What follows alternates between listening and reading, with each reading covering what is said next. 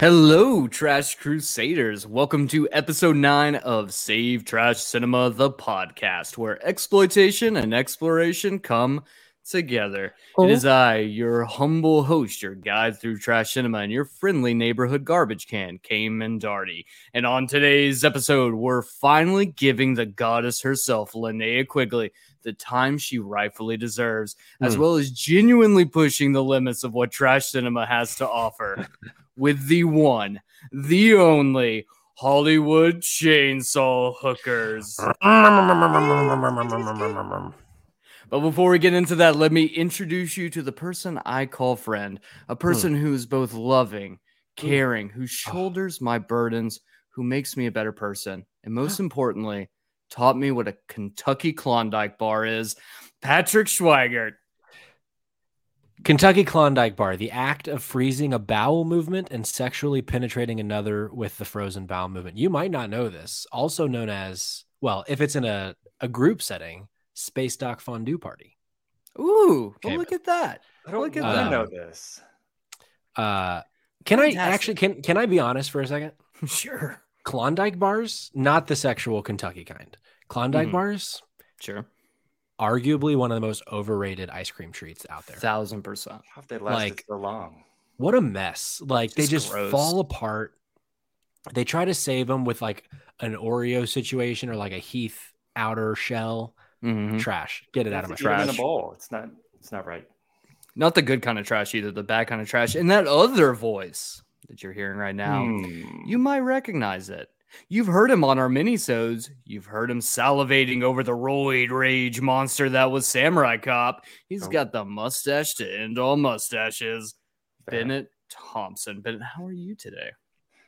Brilliant. I'm glad to be here. I'm glad to review certainly a movie that, let's just say, left a mark. I'm not going to quite go to scar yet, but it's an impression.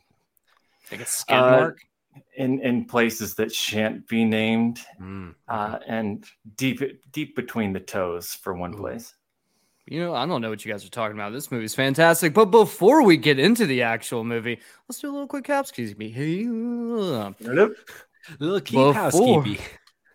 Before we jump in, let's do a little quick housekeeping. We'd love it if you rated and reviewed the podcast on the podcast app of choice. Don't forget, you can be on the show by emailing us your thoughts and questions to savetrashcinema@gmail.com, or you can DM us on Twitter at SaveTrashCinema or on Instagram at SaveTrashCinema as well. Make sure to check out last week's minisode where Bennett and I try to make heads and tails of the absolutely insane 1988 Japanese shocker Evil Dead Trap. We will be continuing to release minisodes in between our normal episodes, so make sure to stay tuned for those because we have some very exciting and varied content being released each and every week. But before we go any further, guys, we have something really incredible to announce. I want to do a quick shout out, if that's okay between the two of you. Please. I consent. All right, let's do a quick shout out for our friends over at Traveler's Tap Room in Greenville, South Carolina.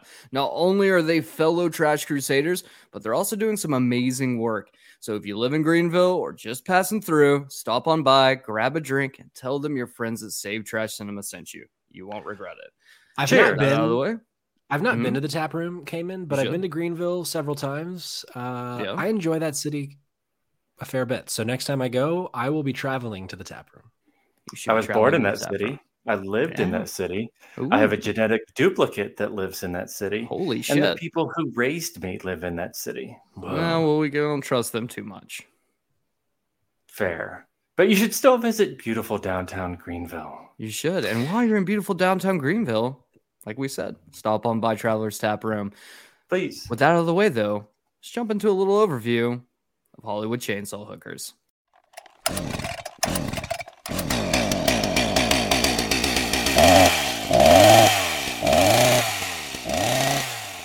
It's a 1988 horror comedy, emphasis highly on the comedy portion. It's directed by my personal favorite trash cinema director, Fred Olen Ray, and co-written by Ray himself and T.L. Langford. You might not remember the name, but Fred Olin Ray was the auteur behind episode 8 of Save Trash Cinema, Evil Tunes, as well as a director of other fantastic films such as A Royal Christmas Engagement, All I Want for Christmas, The Christmas Gift, and Girl with the Sex Ray Eyes. Such variety. T.L. Langford, on the other hand, wrote such films as the Gary Busey-led Bulletproof, the 90s kung fu classic Paper Dragons, which I might want to add, stars a young Jeremy Renner, and a few episodes of Emmy-nominated television show Bosch. So, holy fuck, how did we get here? Sure. I've never watched Bosch. It always comes up when I open up Amazon, but never watched it. You know, it's pretty good. The story itself follows private detective Jack Chandler, who, after being entrusted with finding the whereabouts of teenage runaway Samantha, embarks on a seemingly easy mission to track down the girl in Los Angeles' seedy nightclubs. Suspecting that the missing woman has fallen prey to a Hollywood prostitution ring, Jack goes undercover, only to discover that a bloodthirsty cult of lethally beauty and chainsaw-wielding prostitutes is terrorizing the city. Could innocent Samantha be part of Hollywood's demented chainsaw hookers? Is Detective Chandler going to be the demonic sex next victim? Oh boy, we're fucking finding out soon. Now, the film itself stars my personal favorite. Oh my God, I love her so much. 80s Scream Queen and my crush, Linnea Quigley, who you might have seen. She's a gem. She's a gem. You might have seen her in Silent Night, Deadly Night, Nightmare on Elm Street Part 4, or Return of the Living Dead. It also stars one Gunnar Hansen, the original Leatherface from Texas Chainsaw Massacre, as well as John Henry Richardson, who you might have seen from one of his 167 fucking credits that he has under the name, but you probably haven't seen a single one of them because God knows they're all terrible. And as well as Penthouse Pet of the Month from July 1981, Michelle Bauer, who has a cameo role in Evil Tunes. Now, the film itself, it runs for an astoundingly short hour and 15 minutes, making it the shortest film we've reviewed so far in Save Trash Cinema. And unfortunately has no rating on Rotten Tomato because apparently film critics can't be bothered to stop sucking Martin Scorsese's dick long enough to watch good movies. Don't worry, though, because you, the beautiful and intelligent audience that you are, can stream Hollywood Chainsaw Hookers for free right now on Tubi. I need to say, I am suing you, Cayman, for psychological dismay for making me visualize Martin Scorsese's dick getting sucked. Fair. Really, really didn't need that in my life ever.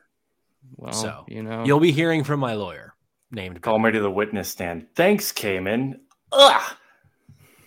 Well, you know, you guys can lament all you want. We're done talking about Martin Scorsese's dick for at least right now, because you know what we got to do?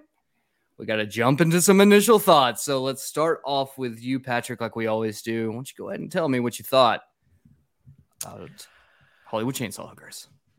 I am hopeful that by the end of this episode, I will have better thoughts about this movie. Because here's the thing. I think it's very important to start by saying I watched this movie alone in the middle of the day.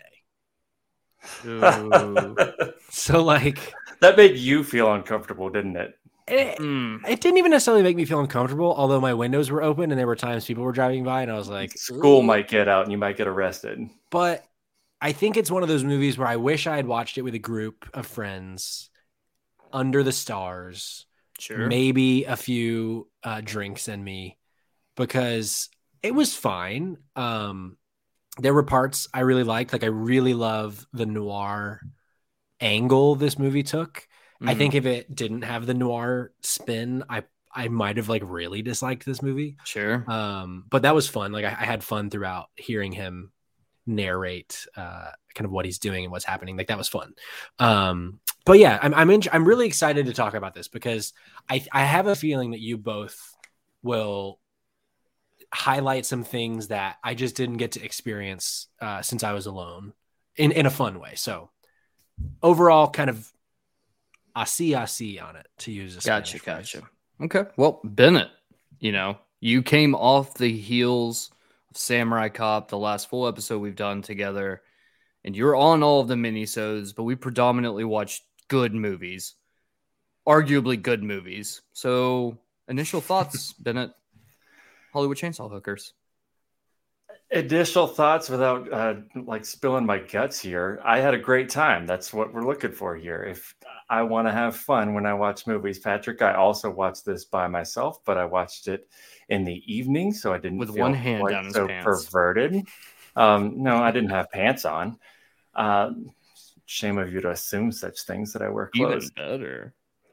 I agree with Patrick. The noir vibe, the narration, and there's so much fun to it. It's very little horror. Horror is part of the comedy. It's a comedy, but it's got some definitely horror scenes that are explosive with very watered down thin blood, and body parts that come from every angle that they shouldn't be.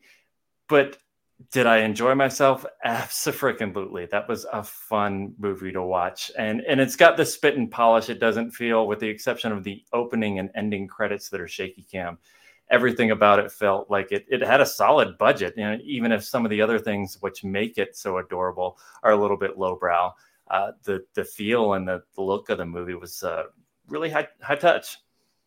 Sure. No, I don't disagree with either of you on both aspects.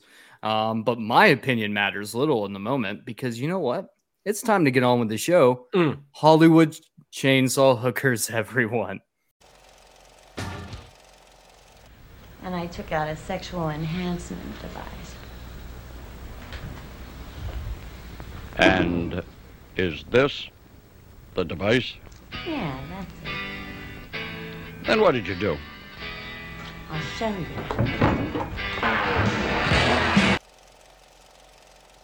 The film opens with a caption.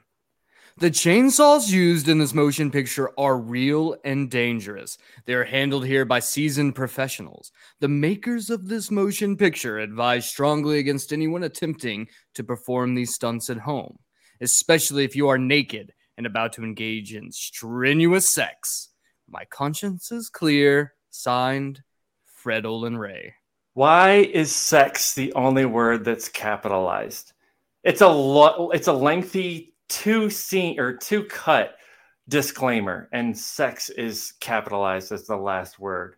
I wonder what they're inferring. I mean, there's only one way to find out, isn't there, Bennett? I also want to ask why his conscience is clear just because he wrote this disclaimer. I want to go ahead and point out in this film, there's actually not a single actual sex scene in this movie. Sure, there's foreplay, but no actual sex, huh? Yeah, no actual sex scenes, which once again, I want to point out, better than Samurai Cop.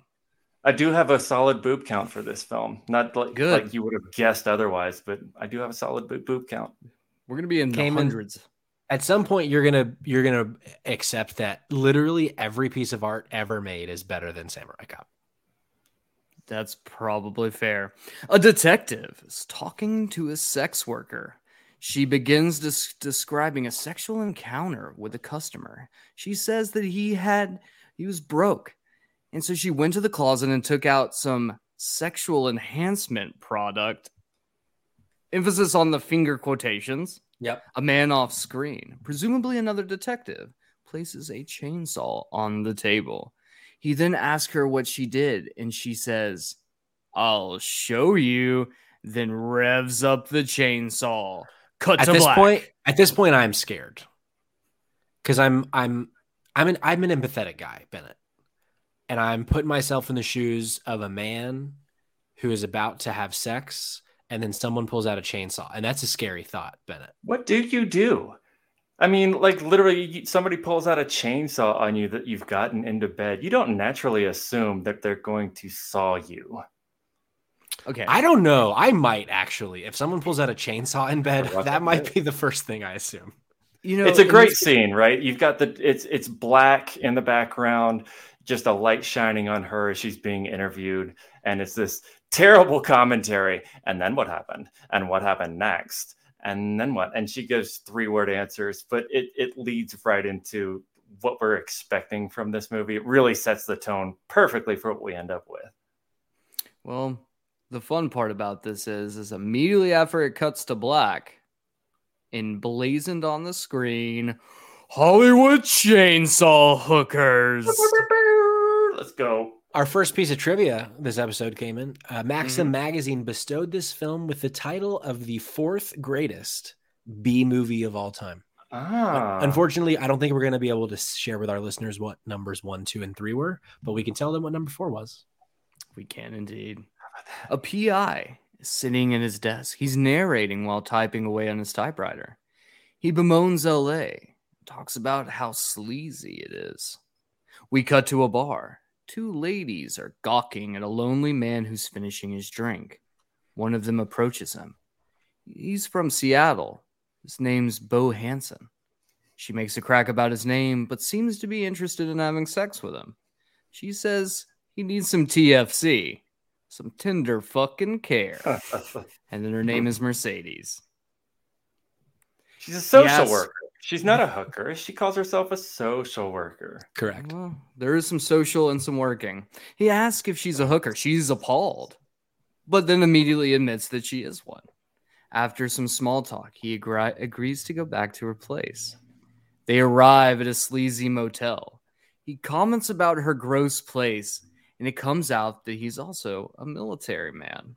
She fixes him a drink and puts on some music. Then immediately gets naked, full frontal. We're not even 5 minutes into this movie. 14 seconds from when she turned the album on. I timed it. 14 seconds till she took her top off. 31 seconds till she was fully naked.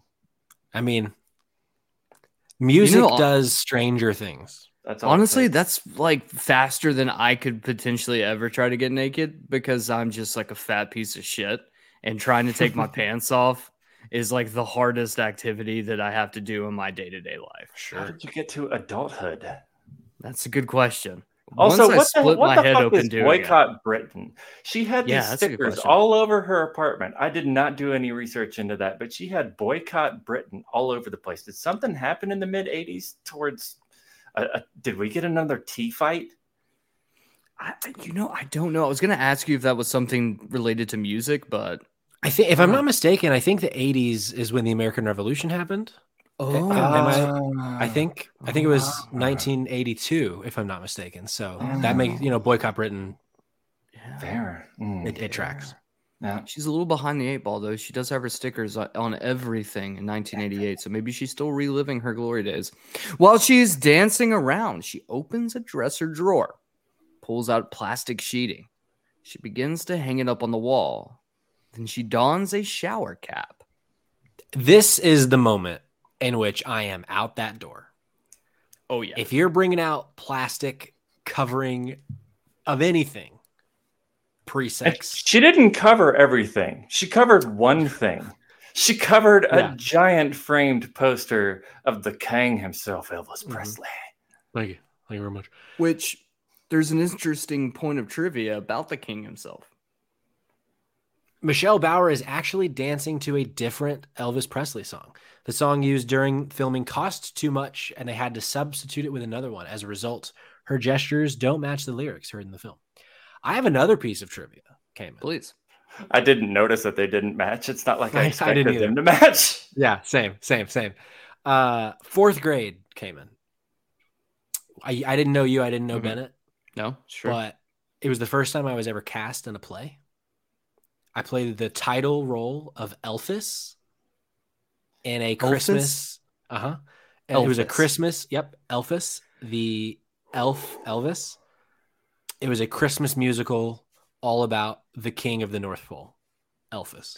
Good God. Please tell me this is on film. It might be actually. I've never actually asked my parents if they filmed it, but I will report back. Well, I don't think anything else we're going to do is going to be as good as that. However, Mercedes jumps on the man and begins to undress him. She admonishes him about him getting close to climaxing and tells him she has something to help him relax. And it's a goddamn chainsaw. Also, this guy is about to climax. Pants. Maybe the pants were off, but not a lot has happened. He's just been lying on this bed for about 15 seconds. So, I mean, let's be honest, guys. Like, it could just be that he hasn't been laid in a while. and he's going to pop one off real quick. And, Sure. As 3 dudes sitting here, Arguably. are we really going to shit on this guy? We all have a lot of experience with hookers, and we know the drill. It's a business transaction. You get it done. You don't want to waste their time anyway. You wouldn't want anybody to waste yours. Yeah, no, I've definitely had an experience with a sex worker before. Definitely. I've had an experience with a sex worker. Fucker, get off the pot. Same time. Well, she busts out the chainsaw and then immediately starts hacking away at him. Blood and limbs start flying around the room. As the man expires, we do a quick shot to the window of the motel room where a mysterious man is leering through the blinds. I wonder who that could be. Super creepy. The more exuberant blood splatter effects were done utilizing a Hudson sprayer. Exuberant. Don't know what that means, but... No fucking clue. What is a Hudson sprayer, Bennett? We're too young for that. I don't know, but it sprays blood from every direction and spits body parts that couldn't possibly have been cut off from every direction as well. There's a foot way too early. She doesn't move the chainsaw a whole lot. My favorite body parts flying from everywhere. My favorite part is when his hand flies up at her and then just like grabs onto her breast, and she like picks it off and like looks at it and like laughs and then just keeps hacking away again. A Hudson sprayer is, those things that you use to spray weed killer on your plants or on your weeds? Pumper. Right. It's that. That's a Hudson sprayer. Huh. Okay, hey, look, we learned edutainment. We cut back to the PI. He talks about how the cops are finding body parts in the sewer, and the cops think that a serial killer is on the loose. He says that he's been hired to find a runaway, and that the girl has been charged with turning men into McNuggets. Naked McNuggets with a chainsaw. Literally uses the word McNuggets. I'm loving it. And I mean, at this point, I'm definitely loving it. And also, that's free press for McDonald's. And honestly, during that scene, I was kind of hungry. I was kind of like, I could go for some McNuggets right now. You DoorDashed yourself some McNuggets, didn't you? I didn't, unfortunately. I knew that I would have explosive diarrhea if my body ever ate McDonald's again. When don't you have explosive diarrhea? That is true. That is very true. Jack Chandler, the PI that we've been seeing earlier in the film, he drops by the police station. There's plenty of dick euphemisms that are being thrown around as he chats with the police chief. Unending. He says he's looking for a runaway and thinks that they have her in lockup. The detective says that the girl they had used the murder weapon to hack up 2 of his men. The cops roll in the murderous vixen. They exchange a few sexual jokes, and he asks if she's seen the girl he's looking for. Unfortunately, she doesn't divulge any information before she's taken away. I thought this whole thing was really weird. That he says, well, we went to interrogate her, and we happened to leave some fuel left in the lines. She killed a couple more cops, but sure, why don't you talk to her, private citizen detective? And they called her the Cuisinart Queen. I still don't understand that. Yeah, that was interesting, right? Like, what the hell does a Cuisinart have to do with chainsaw murder of cops? Well, I guess if she's chopping up people and turning them into McNuggets, then it could be food related. Also, the founder of Cuisinart. Yeah, the founder of Cuisinart, Steve Cuisinart, famously went to jail for murdering with a chainsaw. Famously, look it up. We're gonna have libel cases thrown against us. Yeah, we sure are soon. Before Jack leaves, the chief gets a message saying that they have something he should see down in the lab. Jack says he'll walk with them. Down in the lab, the technicians show the chief and Jack a bloody paper bag they found. The bag contains lip balm, a condom, 3 severed fingers, a set of keys, and a bloody matchbook. What else do you need? There's Banaka, a very 80s thing that y'all might not even be aware of. Breath spray was a big thing. I don't even think it exists anymore. But Banaka was like super popular. Oh, yeah. And I took the time, just as you did, to count the number of fingers, the number of condoms. And what was that last? Oh, I recognize the logo of Banaka. Just dancing this bag of evidence on the table and touching the fingers. And as we've grown through the age of CSI, everybody looking at this would be like, well, that won't be admissible in court. Well, before Jack leaves, he decides to steal the matchbook, which I'm almost 1,000% positive is a crime that you can go to prison for. Sure. He heads to a motel where he immediately fucks a lady. It's off screen, but we see the aftermath, and let me tell you, boys, it's gratuitous. Yep. After coitus, he opts to sneak out and go follow the lead from the matchbook. His lady friend is none too pleased, but Jack seems cool with it. This is a fantastic scene. We don't see any of the sex that we presume happened, but she's laying backwards onto him. So her back is laying across his chest. Obviously, she's topless. And she's completely passed out when he decides he's going to wake up and go. But because of the narration, this film noir narration that he's doing, he's telling us how great things are going and that he just decided to pack up and leave and that he and Sally are getting along really well. But what we're seeing on screen is the two of them just absolutely having at it. And she's giving him the bird, and you can imagine how blue her language might have been. It's a really good comedic moment, really perfectly timed. There was like 8 seconds where I was like, is this woman dead at the beginning of the scene? Because he was trying to move her and she was not budging. Zonked. We cut to a house where an older man in a terrible suit is anxiously awaiting a guest. There's a knock on the door, and he lets in a buxom brunette, one of the girls from the bar at the beginning of the movie. Some trivia for the audience. This is Scream Queen Brink Stevens. Is it Brink, Cayman? Brinky. Brinky. I was going to say Brinky, and then I went for Brink. Follow your instincts.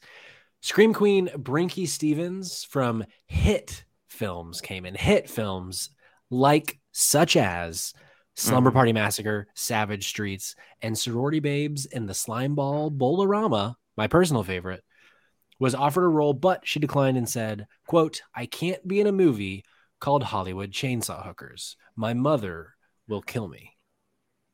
I want to take a second to think on this.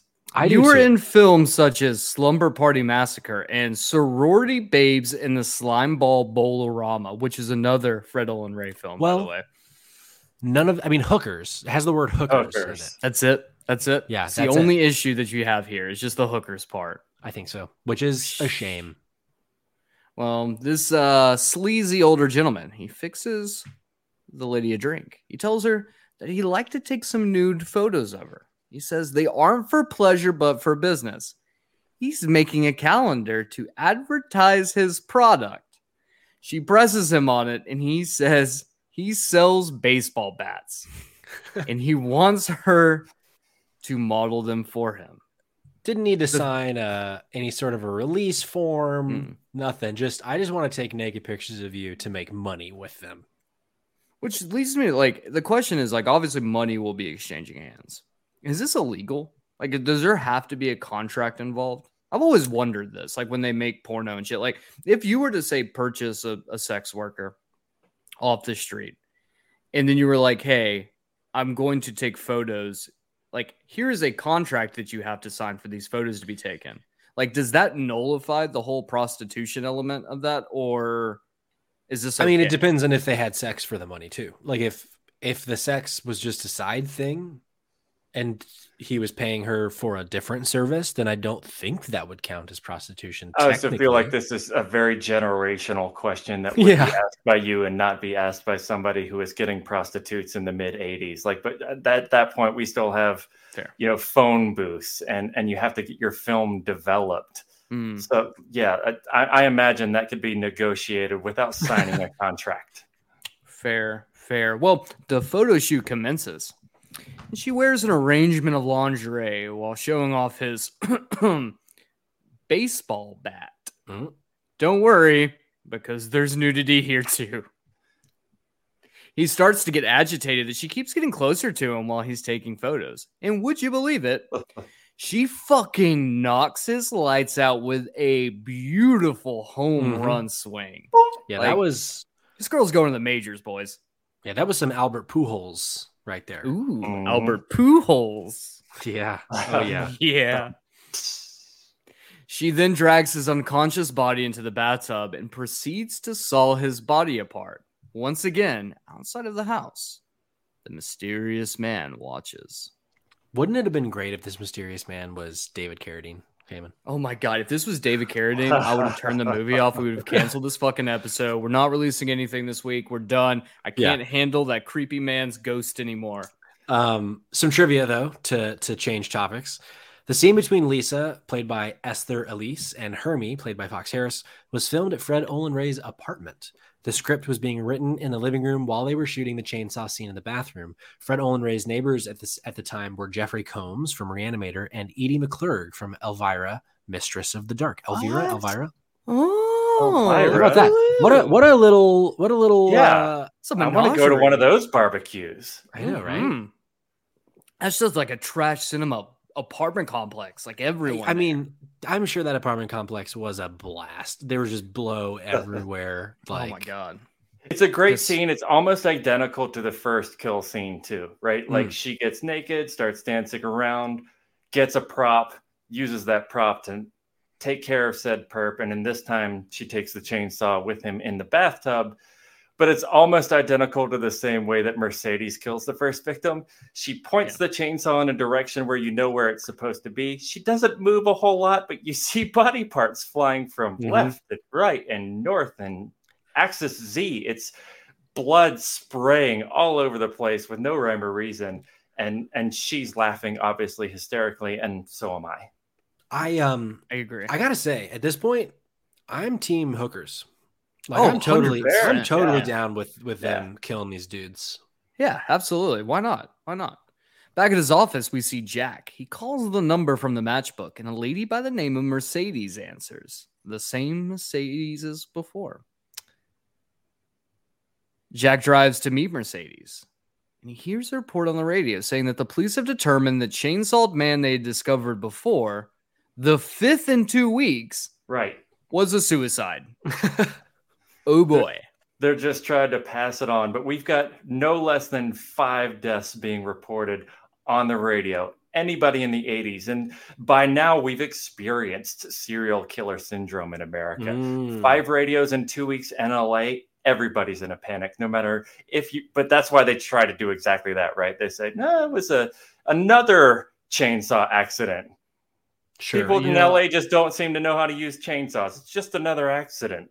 I really wish that Elon Musk was around in 1988 so he could buy out whatever news coverage this was so that he could release real news. See, similarly, I do wish he was around, but I wish that he had been around in LA purchasing the time of one of these women so that he could be on the other end of the chainsaw.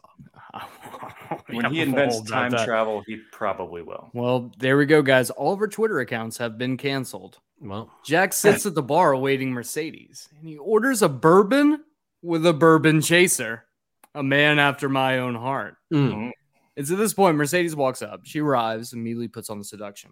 A few things have happened here, folks, we need to discuss. The first thing that comes out of his mouth is this noir narration where he says, and here comes the broad.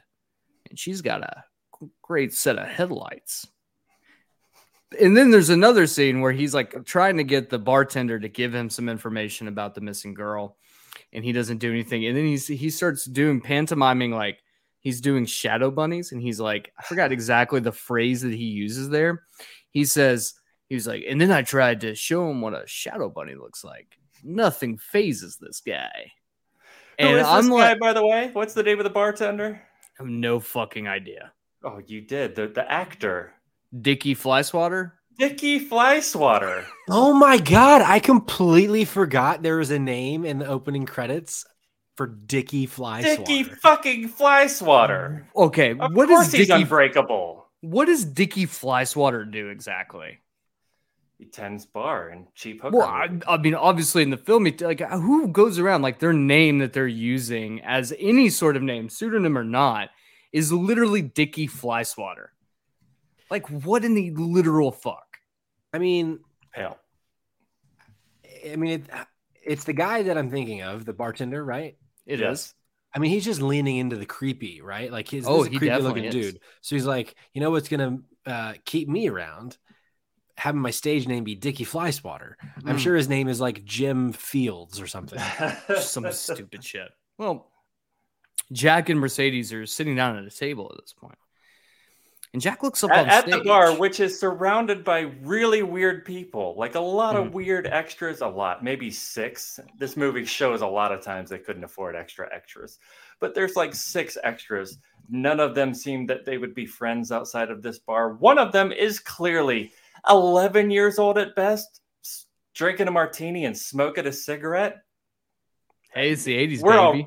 We're setting a stage.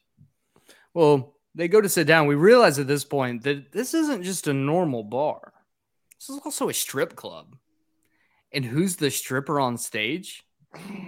Linnea fucking Quigley. Oh, yeah. I was watching it in the middle of the day, and I could feel you from across the scene.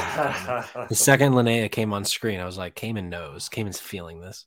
I was feeling it. Yeah, you were. Some Linnea Quigley trivia, please, for you guys. Linnea Quigley had read for parts in several other films directed by Fled Owen Ray, but never got cast. When Michelle Bauer mentioned that she knew him, Linnea asked that she introduce her. She was cast as Samantha in this film because she had an innocent quality that reminded him of Goldie Hawn, another petite Hollywood blonde. So there you go. Did Goldie Hawn not try out for Hollywood Chainsaw Hookers? It's better that she didn't. I guarantee you she did not. It's better that she didn't, because if she did, then we wouldn't have Linnea Quigley. Fair. You guys can all go to hell.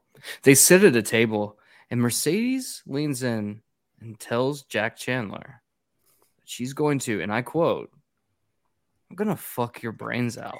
And this is when, and remind me, Cayman, if this is narration. I believe it is narration. It is the narration. It's internal. This was one of my favorite lines from the film when he says that you could knock me over with a pubic hair. Oh, yeah. What does that mean? What are you trying to say with that? Are you just so like dumbfounded and like you're so out of it that just one pubic hair is just going to knock you over? Is that what that means? No, it means that you're so fucking rock hard that the slightest of winds, breeze off the ocean would slap your ass over, and then you would be buried in the sand dick first. Interesting. How about that? Mercedes goes to get their drinks. And Jack notices that the girl dancing on the stage is actually Samantha Kelso, the runaway that he's been looking for. Some trivia. Linnea Quigley rarely allowed her parents to see her films. I wonder why. Often erasing their showtimes in the TV guide when they would play on television. However, she was so proud of this film that they actually attended the Hollywood premiere with her. That's messed up. You don't mess with the TV guide, man. That's messed. Imagine that. She notices Jack as he walks over to a phone book while he's trying to call the police for backup, and she flees off stage. As to not arouse suspicion, he goes back to his table where Mercedes is waiting. In the corner, we see the mysterious man looking on. She is, and it's time to point out, this is for Bennett and Bennett only, she's drinking a screaming orgasm. She makes that very clear to him as well, that it's a screaming orgasm. She is coming on to him hard, and he wants nothing to do with it. He is stressed out on the stage. Well, he is, but he's also, at this point, to point out that he is, regardless of whether or not his beau was angry at him, he's a good man. He's not trying to have sex with all these other ladies. He's definitely not Samurai Cop. He's a good man, but his lasting quote is, "She had a great pair of tits." Fair enough. With the level of, Okay, the bar is very low here. This is trash cinema. They said Jack finishes his drink and immediately passes out at the table. Drugged, perhaps? Definitely. Jack awakes in a bed with a raging headache. Lady is standing over him and says she found him in a gutter and brought him back to her place. He finds himself tied to the bed. A trio of women led by Mercedes walk out of the back room and start caressing him.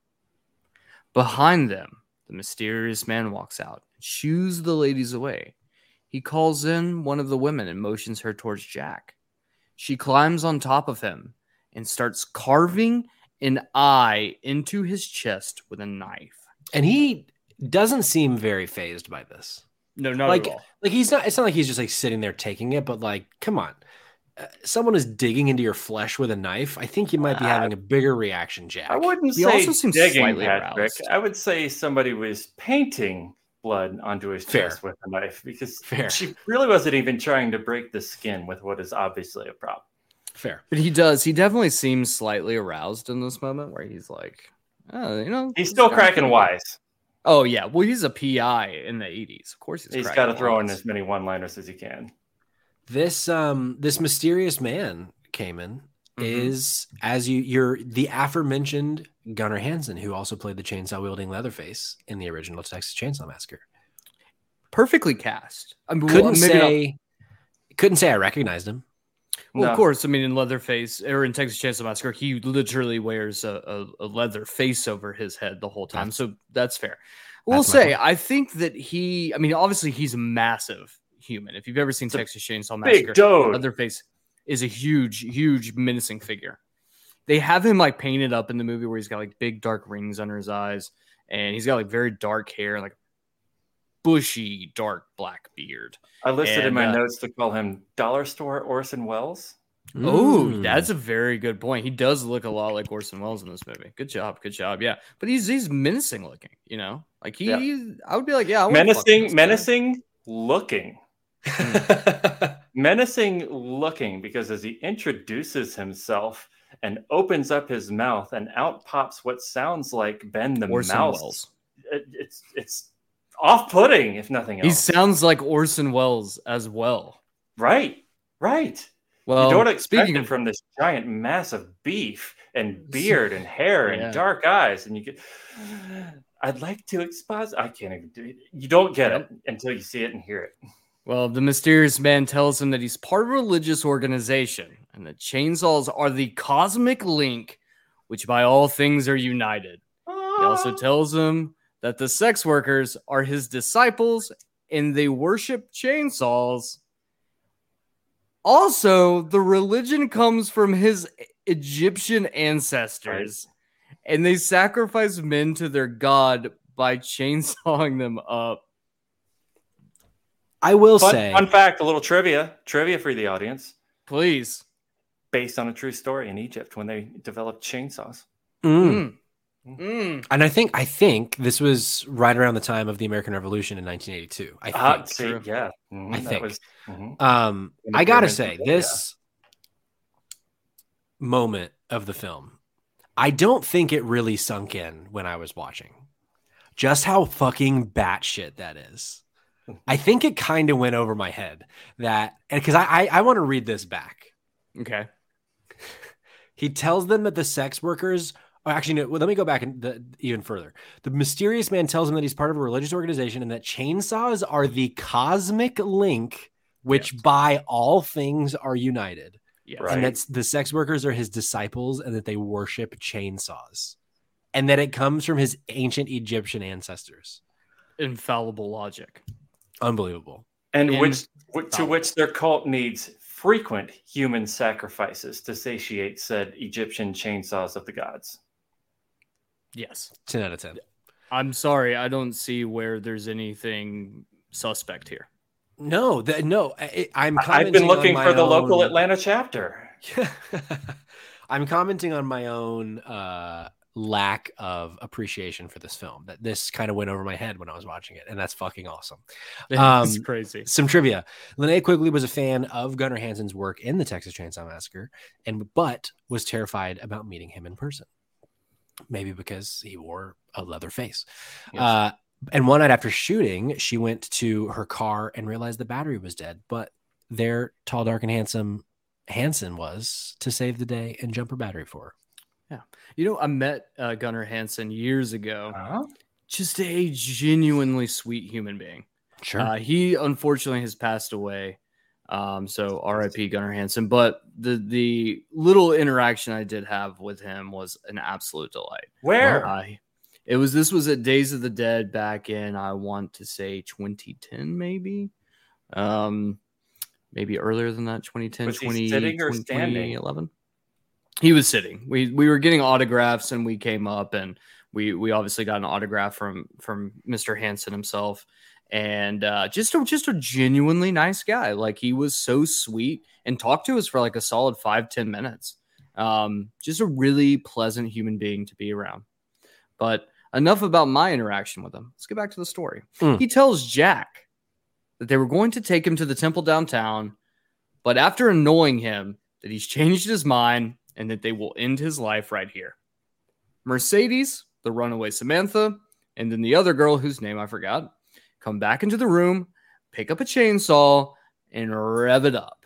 Now, there's a moment here where one of the girls asks, I think it's the girl, I can't remember her name because she means nothing. She's in the movie so little. She asked Mercedes, she's like, so we're going to fuck him, right? And Mercedes is like, she's like, wait, hold on. No, Letterman's about to start. And they're like, oh, okay. One of many Letterman references in this movie. If you don't know, children, Letterman was one of the original late night talk show hosts before the likes of Jimmy Fallon. That's the stranglehold Letterman had on American television. Deadly. He was a god. You did not. I appreciate that they went with Letterman over like Larry King or Leno. My boner would have dropped real fast. Anybody in this movie strike you as Larry King fans? No, even in LA, no. Fair enough. Jack pleads to Samantha to help him since she's the reason he's in this mess to begin with. As Mercedes approaches him with the chainsaw runs out of gas. So her and the other girl decide to go to the gas station, get some gasoline, and come on back to saw his ass up. They tell Samantha to stay and guard Jack. Now, Samantha and Jack have a little banter back and forth, and she agrees to help him escape. She says the only reason she ran away from home is because they killed one of her best friends and that she is there because she's attempting to infiltrate their group and take them down from the inside. Jack tells her to go, but she refuses, saying that she will be the prime sacrifice tonight, and while she's in the temple, she will burn it down, taking all of the cult members with her. Jack doesn't take no for an answer, though, and absolutely headbutts the fuck out of her. Mm-hmm. Then yanks up her lifeless body and beelines out of the house. Apparently, after several failed takes, John Henry Richardson actually did headbutt Linnea Quigley. Neither actor broke character, and they finished the scene. Fortunately, it was the last scene of that day. The kid talked like a frosted flake, but she had the best pair of knockers I'd seen in a long time. I mean, is he wrong, though? He's not wrong. It's just got a beautiful flower to it. It does. Like a frosted flake. The noir that he leans into, he does not lean off. It's very pushy. And so much of these little one-liners that are strewn throughout the movie. But that's one of my favorites. It's like if you were to turn Dick Tracy into like a softcore porno without any sex scenes. Fair. Also, just way more violent because there's a lot of blood and body parts in this movie. All very cheesy though. None of this is lifelike at all. It's absolutely insane. Knocked her ass out though. Now he's got her over his shoulder. So Jack decides at this point that instead of going to the police, because that'll take way too long, that he'll just call the police chief at his house, leave him a message, grab some supplies, and then head out. And then there's this scene where he calls the police chief at home, and he says in his detective noir narration, where he's like, and the police chief told me never to call him at home. Then it cuts, and you've got him on the phone, and it's the voice message. He's like, hey, this is Police Chief Harrison. If this is Jack Chandler, go fuck yourself. Hey, Chief, it's Jack Chandler. I just wanted to talk to you for a minute. Absolutely perfect. I'm sorry, but we can talk about all this stuff. I think the hardest thing in the world to do out of any type of movie is comedy. Comedy is so incredibly difficult to do in a film because jokes don't land. Like, it's very difficult to write a movie that's going to be funny. And so a lot of really shitty films, things like The Room or Samurai Cop, are just naturally funny because they're so bad.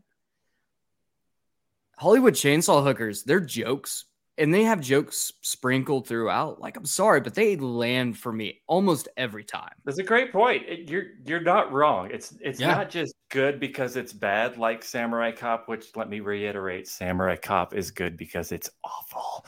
Mm-hmm. The jokes really do land. The timing is good. The editing is one of the things that I thought was really good. Some scenes are a little bit, again, you said an hour and 15 minutes. I can imagine what got cut, which probably wasn't more jokes. I imagine everything that they thought was funny would have landed on the script. But the jokes really do land. You're not wrong. There's a lot of them. You got to be paying attention. It's a little bit Archerish at moments where if you're not paying attention, it'll fly right over your head. Yeah. Nailed that one. So before Jack can leave, and he attempts to do so by leaving Samantha at his office, she wakes up and then seduces him in an attempt for him to take her with him. At first, he doth protest, but her wily charm gets the better of him, and after an off-screen squirreling, they head off to the cult's temple together. An off-screen squirreling. I love that whole thing, too, when he admits to knocking her out with a headbutt, and she just kind of looks at him and says, "Oh, no, that's okay." Like, she's complaining about getting knocked out when he admits to abusing her to the point that she was unconscious and he dragged her to an unfamiliar place. She says, "That's all right." It's in this moment where I think it's very important to point out that the seduction in every single one of these scenes, anytime that there's any sort of sexual interactions or contact that take place, it is all 100% initiated by the woman. Right. It's very sex positive and sex powering for empowering for women sexually. Like in this scene, Linnea Quigley uses what she's got. It's not done in a way that I felt like was like, this is gross, right? Sure. Like this feels gross. And I think it's important to kind of point out too that in Evil Toons, like that movie has a lot of nudity in it as well. And this is kind of Fred Olen Ray's shtick outside of making Christmas movies for Hallmark. He writes movies where all of the women are in charge sexually, right? Like they're the ones that are in control of their bodies. And in this scene, she gets what she wants. She doesn't have to do much other than bat her eyes and use that high-pitched squeal, and she gets what she wants. Mm-hmm. And never at makes any him point think that it was his choice. It never at any point was I like, this makes me feel uncomfortable because there's a weird power dynamic here. It's not. It doesn't exist. And that's honestly, I think that's kind of progressive for its time. I mean, Samurai Cop was what, 91? I know we keep referencing Samurai Cop, but God, that movie, I feel like putting these two together is like a great combo, especially because when we get to the end of the film, there's something special that happens. Oh. As they search for the location of the temple, they see two massive cat statues and a cardboard sign that says, "Temple this way." Oh, cool. That was easy. One of my favorite parts of the movie for two reasons. There's multiple cardboard signs throughout this next little scene. And the characters never once look at them. They are completely for the audience's sake. And I love that. I think it's part of that comedy, right? It's got that Naked Gun sensibility to it where it's great subtle. Visual gag. Yeah. Great visual gag. Really good. It took me a second to realize that it was a visual gag. At first I was like, wow, this is really like peak low budget. And then after the second sign, I realized they don't even make any sort of like gesture toward it or anything. They just walk right past it. Like, oh, this is for us. Okay, this is funny. Yep. I tip my hat to you, sir. Apparently, the temple set, was recycled from House 2, the second story. Canon. Did you know this? Have you heard about this? I've seen House and House 2 and House 3. Honestly, I'm more of a fan of the original House. It's a really fun movie, which we will cover one day on Save Trash Cinema because it's a classic. It is trash cinema. So is this the Japanese one or no? No, not House 2. No, okay, got it. Which I don't know if we could cover that in a normal episode. That might be a mini episode. Sure. While sneaking through the temple, Jack knocks a sign over, which is the other sign that says, "Keep going. The temple entrance is right around the corner." And this draws the attention of a guy dressed as a pirate. I think he definitely looks like a pirate. right? And he's captured. He's dressed like a pirate. He's cut the attire like a pirate for some reason. And then that's it. It was easy as that. Let's bring him into the ceremony. The pirate leads them further into the temple, which begins to look less like a warehouse, more like the set of Indiana Jones and the Temple of Poon. Oh, there he is. Yep. The tomb scene in the film was the same one used in the movie Vamp. If you look closely, you can see that it still has Grace Jones, her face adorned on the front. Grace Jones was Zula from Conan the Destroyer. Now we know that Bennett knows who Grace Jones is because she's the Bond chick. She's a Bond chick. She Which also Octopussy. No. I'll look it up. No, that was too easy. God bless it. I know it, right? And I can see the movie. It's one of the better Bonds too. Starring Mercedes, also, Christopher Walken. Mercedes and one of the other disciples accost Jack and Samantha. They say that their master has given Samantha another chance to redeem herself and inject her with the mysterious green goo that's allegedly the blood of their ancestors. Before they leave, they tell Jack that he's going to be their human sacrifice for the night. At the altar, the cult leader prepares the ritual and calls upon one of his goons, who proceeds to open up a bunch of cans of crude oil, which are then poured into a bowl.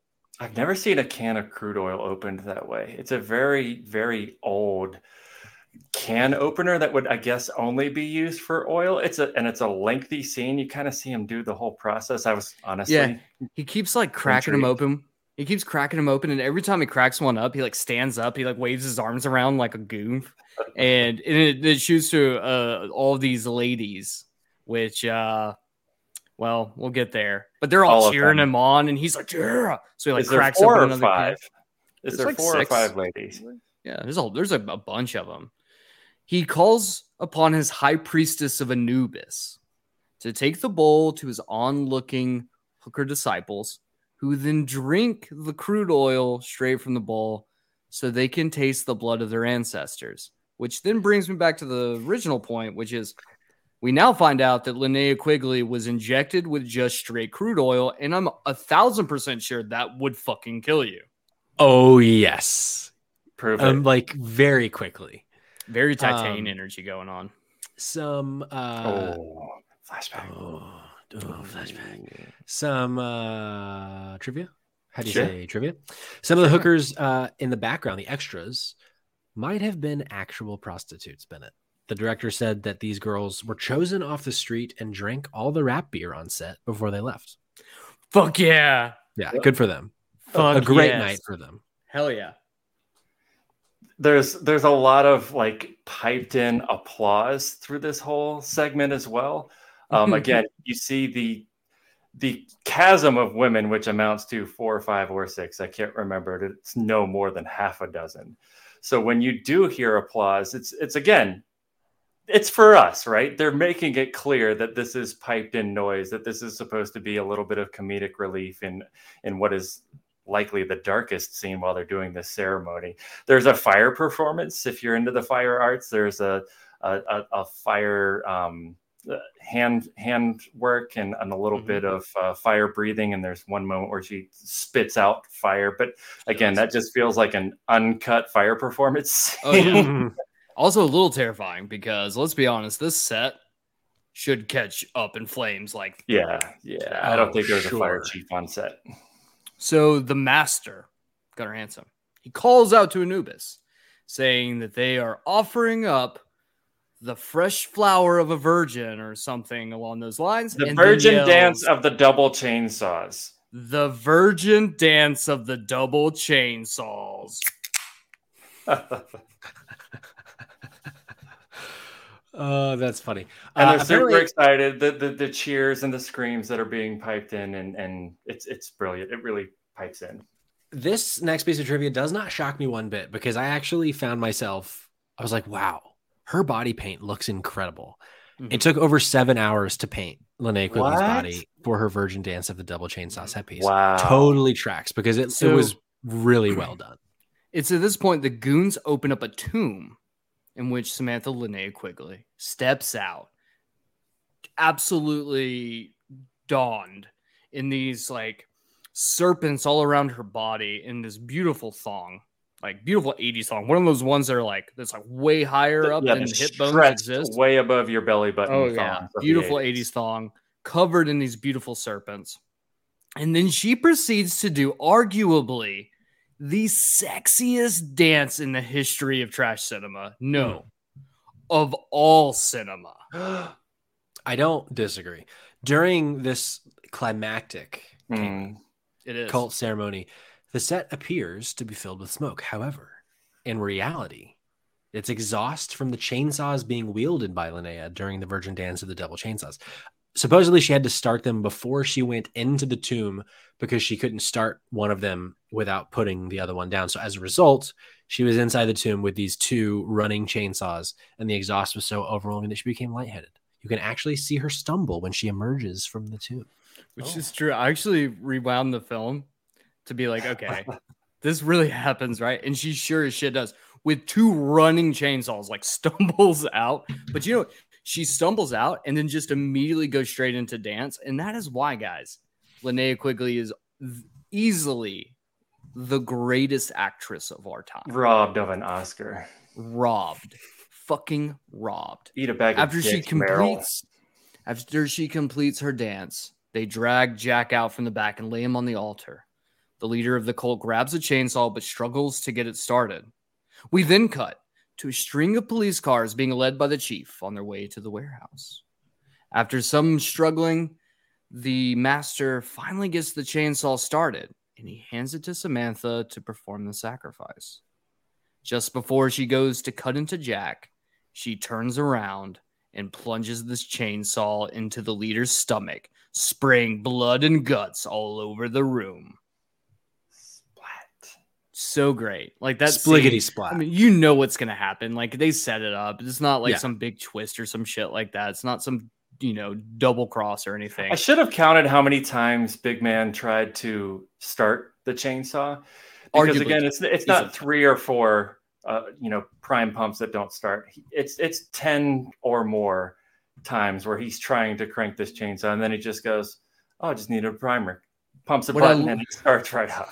What I love is the whole time he's like trying to do this, Jack is just super fucking chill, like laying, like making jokes, cracking jokes at the dude's expense. Like, man, I'm gonna die. If I'm gonna die, I'm gonna do it while pissing this motherfucker off. And sure wish I had a cigarette. Yeah. Mercedes picks up the second chainsaw, and her and Linnea Quigley begin to have a chainsaw duel while the rest of the disciples flee the temple. Sam gets the better of Mercedes and slices her open. She then unties Jack, who cracks a joke and then plants a fat, wet kiss on her, like one perfect obviously timing. Does in that moment. Right. The chainsaw duel, I as it was happening, I sat back and I was like, "Is this the sound that two chainsaws colliding would make?" I had a lot of problems with it. Yeah, either that or two cats having sex. Ooh. That's the noise, boys. They don't move the chainsaws a lot, and I'm glad they didn't if they were real. But how? Like, how do two chainsaws connect to each other without either? There's some loose to the chain, right? You have to have some give to the chain. Mm-hmm. So when they connect with each other with blades attached, I got to imagine that they just tighten up on each other and get jammed. Yeah, I think they would just immediately break. Yeah. I mean, but this is Hollywood Chainsaw Hookers, guys. Do we legitimately think logic applies to anything happening right now? Everything else. These were the same chainsaws they used back in Egypt in 1982. Yeah, no, everything else, like everything has been true to history so far. So I'm actually kind of shocked that they broke reality in this moment. But, Cayman, little trivia. Sure. Ooh, Linnea Quigley was often surprised to see that the Virgin Dance of the Double Chainsaws was used to advertise the film on TV and print ads, since she is actually nude and covered in makeup. Censors mistakenly thought that she was wearing a skin-tight costume, but no, you can see the nipples.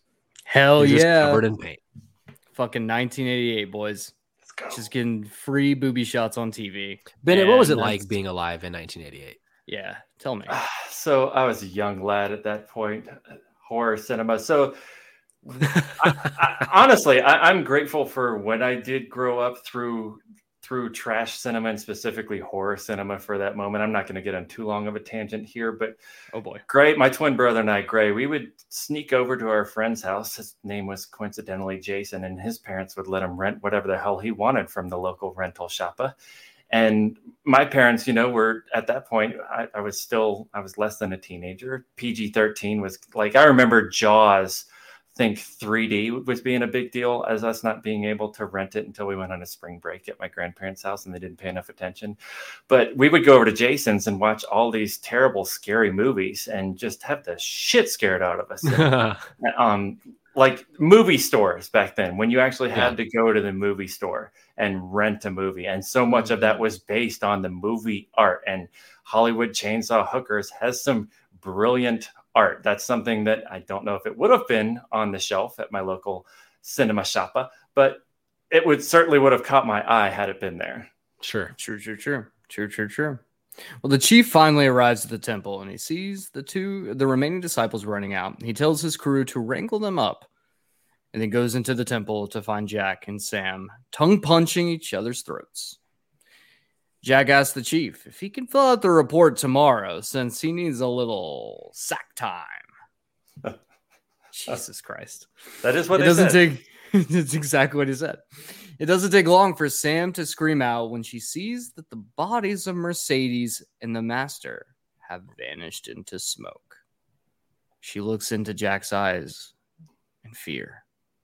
We cut back to Jack's office, where he's finishing up the final touches, recounting his story.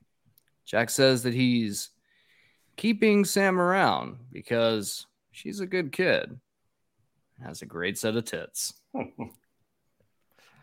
I do wish I'd have gone back and counted the amount of times he said that, which again is for us. He says it multiple times as a running gag. But it's a wild ending, right? The cops show up. Everybody's screaming out of this building 5 feet in front of the police force, and they just go, we'll catch him in a minute. And then that's it. And then as soon as Jack has the conversation with the police chief, we cut to him being at home and just saying, that about wraps it up with this case. We have no less than 5 cops or 5 people dead, no less than at least 2 cops that we know of that happened in the precinct.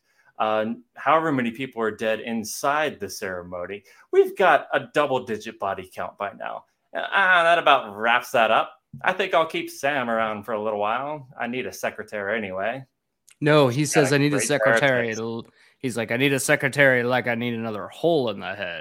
But she's a good kid. Has a great set of tits. I gotta say, there is a dissonance. There is a uncomfiness with starting a sentence by saying she's a good kid.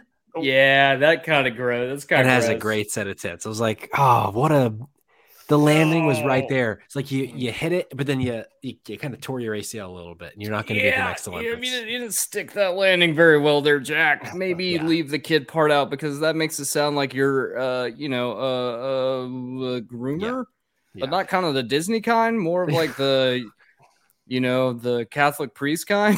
Really and like I will say, jokes said a little different. I will say, my grandfather.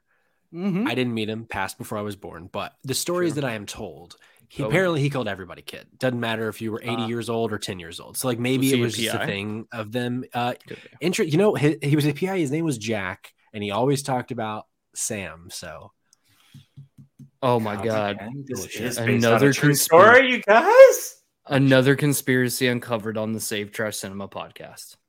Well, guys, normally at this point, this is when we say roll credits, but teaser coming soon. Student chainsaw nurses with a tagline, bad to the bone. Yeah, does this exist? Never came out, guys. Nope, never came out. Damn it. And then guess what? Roll credits. Bring it back. Well, it brings us to the end of Hollywood Chainsaw Hookers, and you know what that means. We got a little bit more trivia. Patrick, why don't you take us off?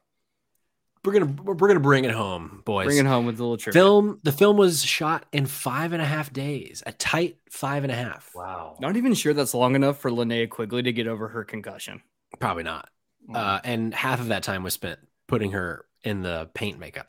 Yeah. The movie was also shot on short ends, which, if I'm not mistaken, is like the leftover film from other films, right? Yeah. Yeah. Fred Olen Ray was notorious to be able to cut budget.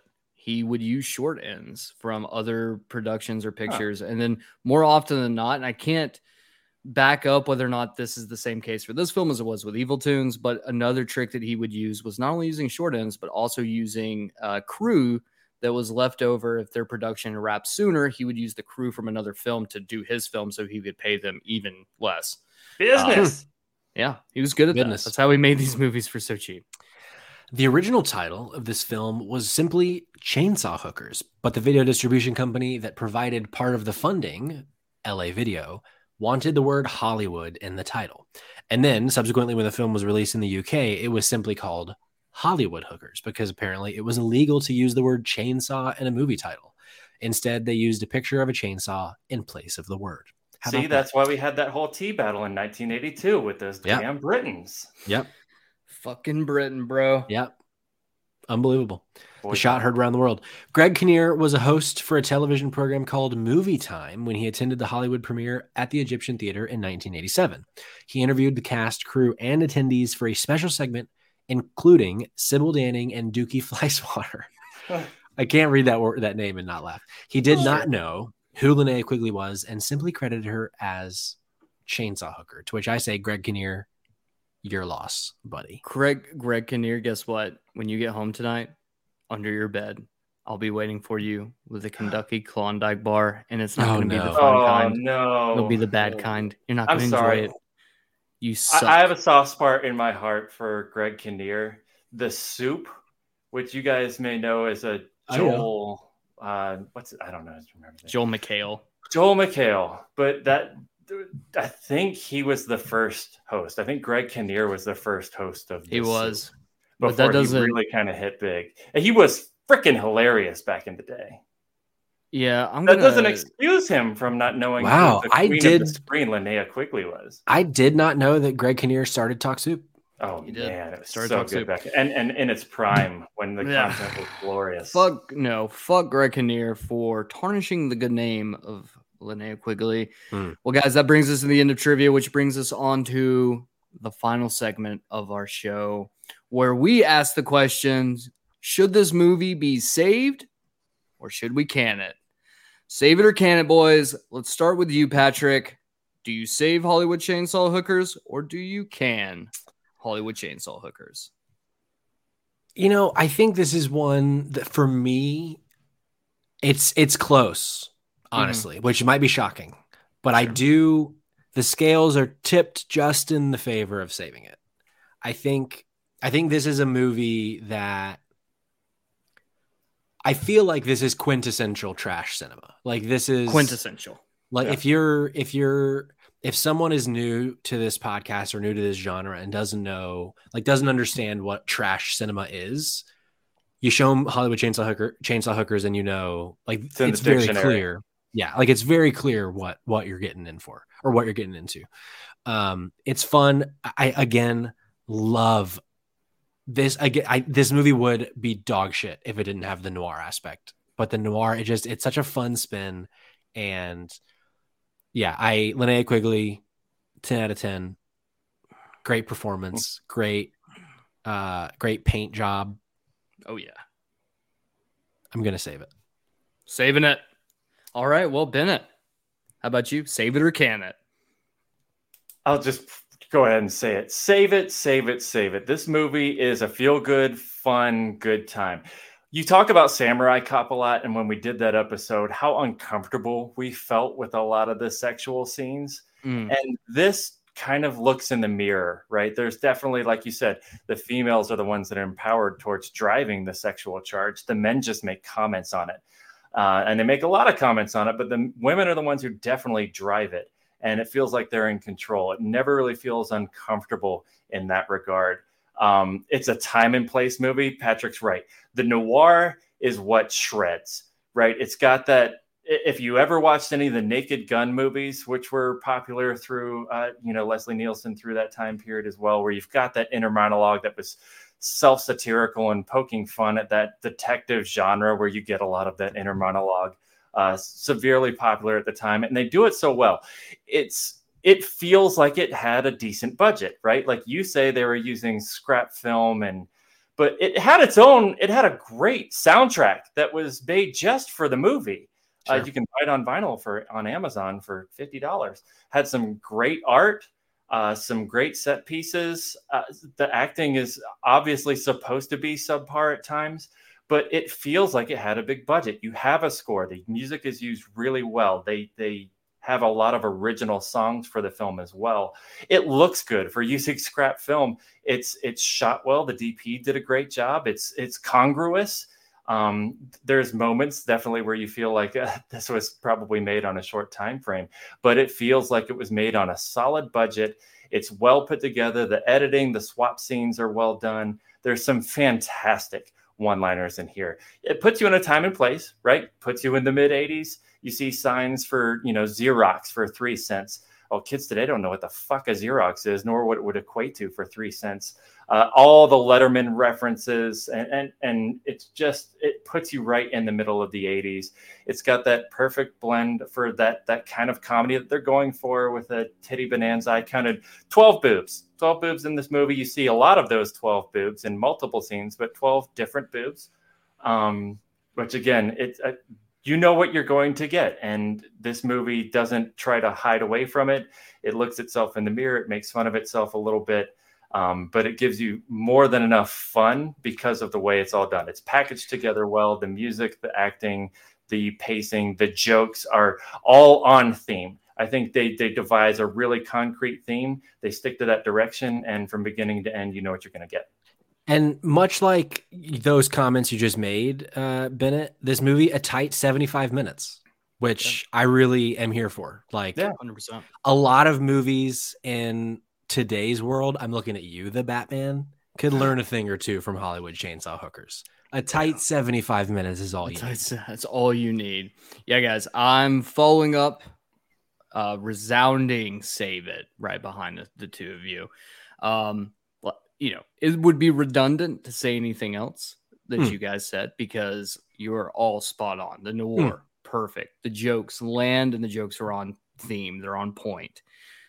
But there is something to point out here that you guys didn't know, but I did. This movie was shot on a budget that was roughly $60,000 to $90,000. What's that equate to nowadays? It's a good question. Let's look. I don't know the answer. I'm just going to say 90,000. 90,000 in LA. And what was this? What year was this? 82? 88. 1988. 90K in 1988 is about $218,000. Still, okay. Yeah. Holy shit. When we're talking about a lot of these movies, and this is kind of the thesis behind Save Trash Cinema, is that there is not a movie that's made today that's made for less than $1 million. One of probably the most shining examples of a movie that was made that's like really fucking good was The French Dispatch, which was made for roughly anywhere between 20 to 40 million, I think is the estimated budget for that film. Okay. And that is, and it's important to point out that a lot of the actors, and there's huge named actors that are part of that movie, they took way less than their normal rate would be to star in a film because it's Wes Anderson. Save Trash Cinema, these movies that we're covering are made with a shoestring budget. They're shot on short ends. They're shot reusing cast shoestring and production. Yeah. From other, pictures that were being produced. Something like the Batman is what? $200 million to shoot the fucking Batman? At least. I think Avengers was like almost $300 million to shoot Avengers Endgame. Guys, if you can shoot a movie that is this type, like this, just a movie that's just so much fun. Yeah. There's so much heart. You can tell that the actors, when they're on screen, are enjoying themselves. That is, I think, the big thing here is these people are enjoying making this movie. Linnea Quigley talks all the time about Hollywood Chainsaw Hookers being one of her favorite films that she's ever worked on. And when you couple that kind of situation where you have a movie that was shot for pennies compared to every other movie that's coming out today, and it's arguably more entertaining than watching a lot of the shit that comes out now. Look, this movie, if you sat down, you're like, here is Zack Snyder's Justice League cut, 4 hours long. And then you're like, here is Hollywood Chainsaw Hookers, 75 minutes. And you're like, which one do you recommend? I would literally set Justice League on fire and then piss on it and be like, no one should watch this. You should just watch Hollywood Chainsaw Hookers because you will enjoy it way more. And you can watch it 5 times in the amount of time that it would take you to watch the Justice League once. Mm-hmm. Exactly. And it's like, that's why we're doing this podcast. This is trash cinema. This is saving trash cinema. And so for me, 100%. Resounding yes. We are saving Hollywood Chainsaw Hookers. 100%. And that is the last thing I'm going to say about that, because guess what, guys? This is the end of the show. I have to say, if you've enjoyed it, please rate, review, share the hell out of it with your friends, loved ones, and worst of enemies. Word of mouth is key here. Please do us the honor. Tell your friends. Also, fuck Keith. Fuck Keith. Are you serious? Fuck that guy. If you're interested in video games, however, check out our main podcast, the Spotlight Games Podcast, on all of your favorite streaming services. We also have a YouTube channel, so don't be a heathen and watch us banter about video games there as well. In the meantime, you can follow me at Kid Cayman. You can follow Patrick at Patrick Schwag. You can't follow Bennett because he's useless and doesn't use Twitter. You can follow our main podcast. Now that Elon bought it. At Spot Games Pod on Twitter and at Spotlight Games Podcast on Instagram. If you want to be part of the show, whether it be a guest host or have a movie recommendation, you can reach us at savetrashcinema@gmail.com or Save Trash Cinema on all socials. Remember, fight big box office, save trash cinema.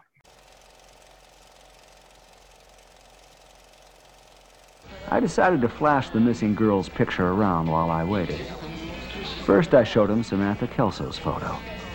Then I showed him a picture of a chainsaw I'd torn out of a magazine at Sally's place. Still nothing.